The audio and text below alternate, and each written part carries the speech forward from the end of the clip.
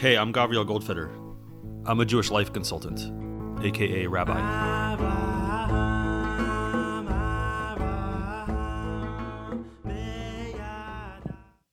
Shlomo HaMelech, King Shlomo, was the child of David HaMelech, King David, and Bathsheba.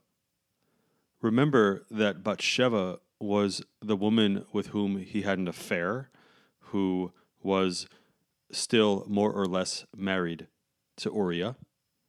As a result of their quick affair, she became pregnant. That child was born and then died in infancy. They became married and had another child, and that child was King Shlomo. It is, of course, interesting that King Shlomo, of all of the 30 children that King David had from his various wives and concubines, it is interesting that Shlomo HaMelech, the child of a marriage that began through adultery, would be the child who would be chosen. In terms of what we discussed last week, this indicates that King David, whose second mountain was teshuvah, was repentance, he must in fact have done complete repentance to the point where God would choose this child of King David among all the other children to be the next king of Israel. King Shlomo, as he became king, was in many ways quite different from his father David HaMelech. While David fought for the kingship that he ultimately gained through risk and battle, through faith and love and perseverance, King Shlomo was born with an almost literal silver spoon in his mouth. He was born wealthy and born empowered. And this fact is reflected in the events that populated his life, being very different from the events that populated the life of his father, David HaMelech. And this different reality is also reflected in the books that they wrote. While David HaMelech, King David, wrote the book of Psalms, many of which are songs and prayers begging God to come to his aid, Shlomo HaMelech wrote different books entirely.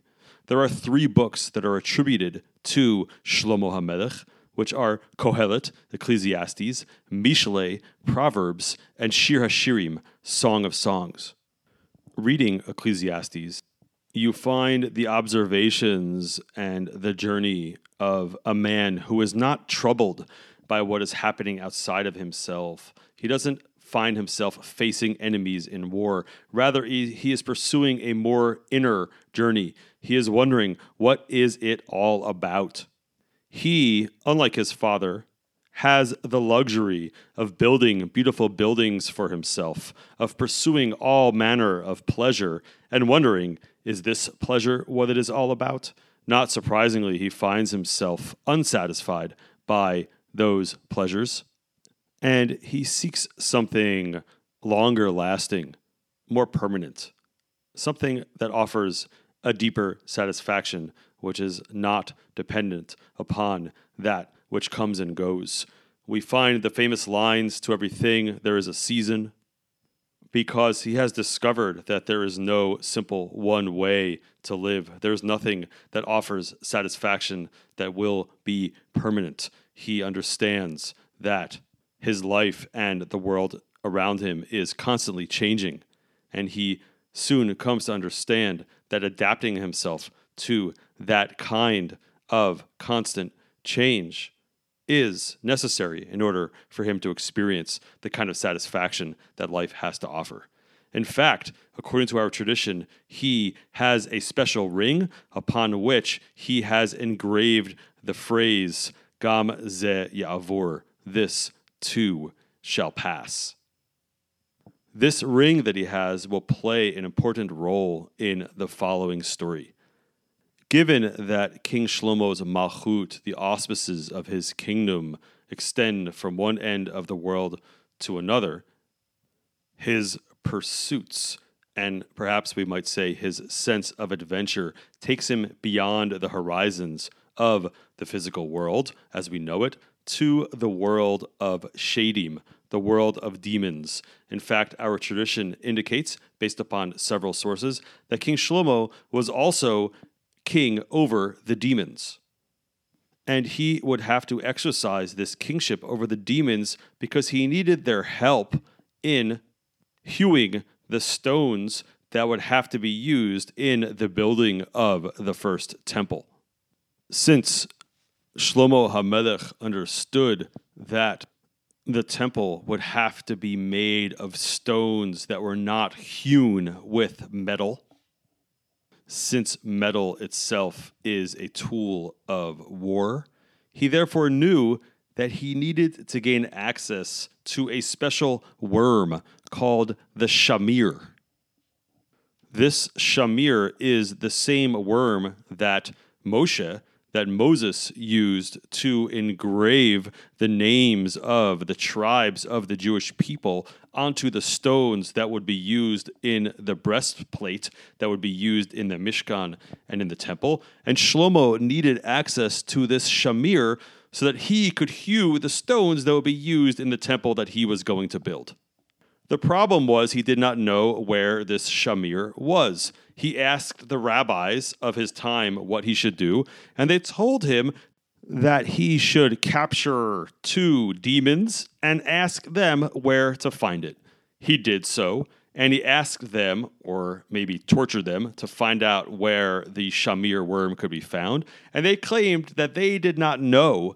But if he could somehow get a hold of Ashmedai, who was the demon king, perhaps Ashmedai could tell Shlomo.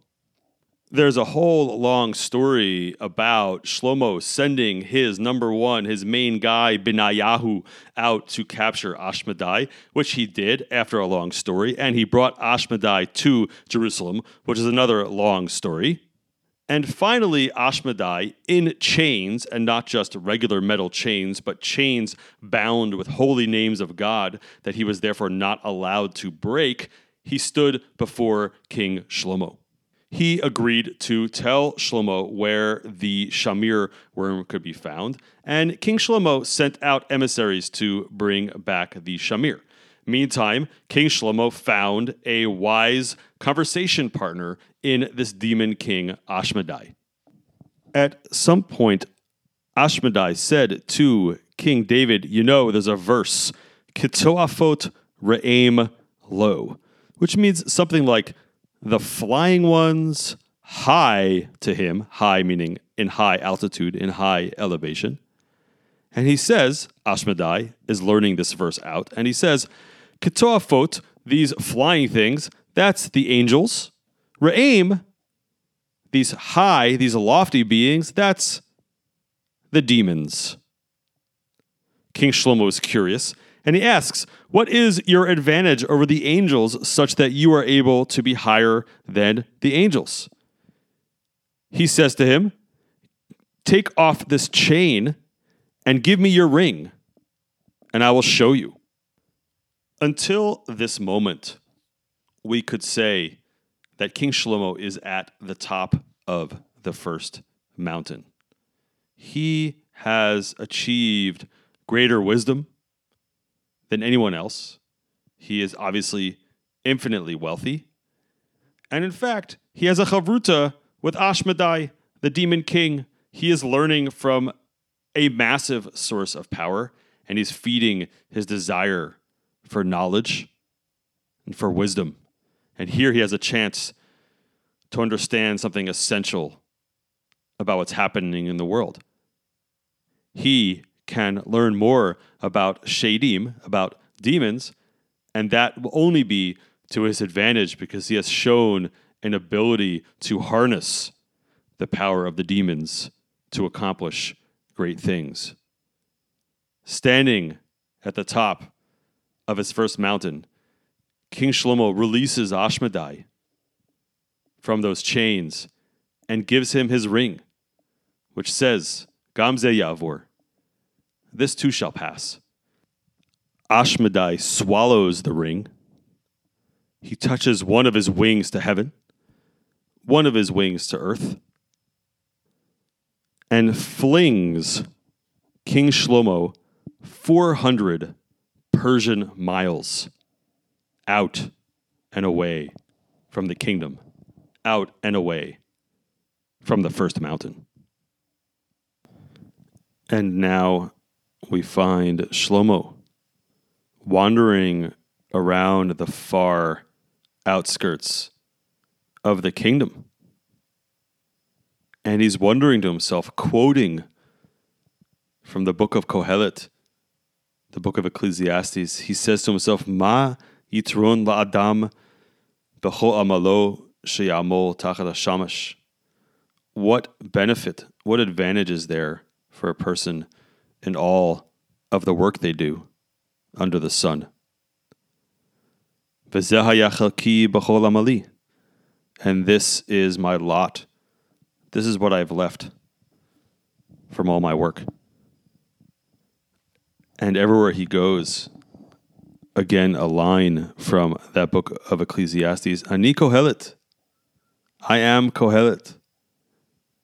Haiti Melech al Yisrael v'Yushalayim. I was the king of Israel in Jerusalem. And in this sense, we can see the second mountain that King Shlomo has to climb,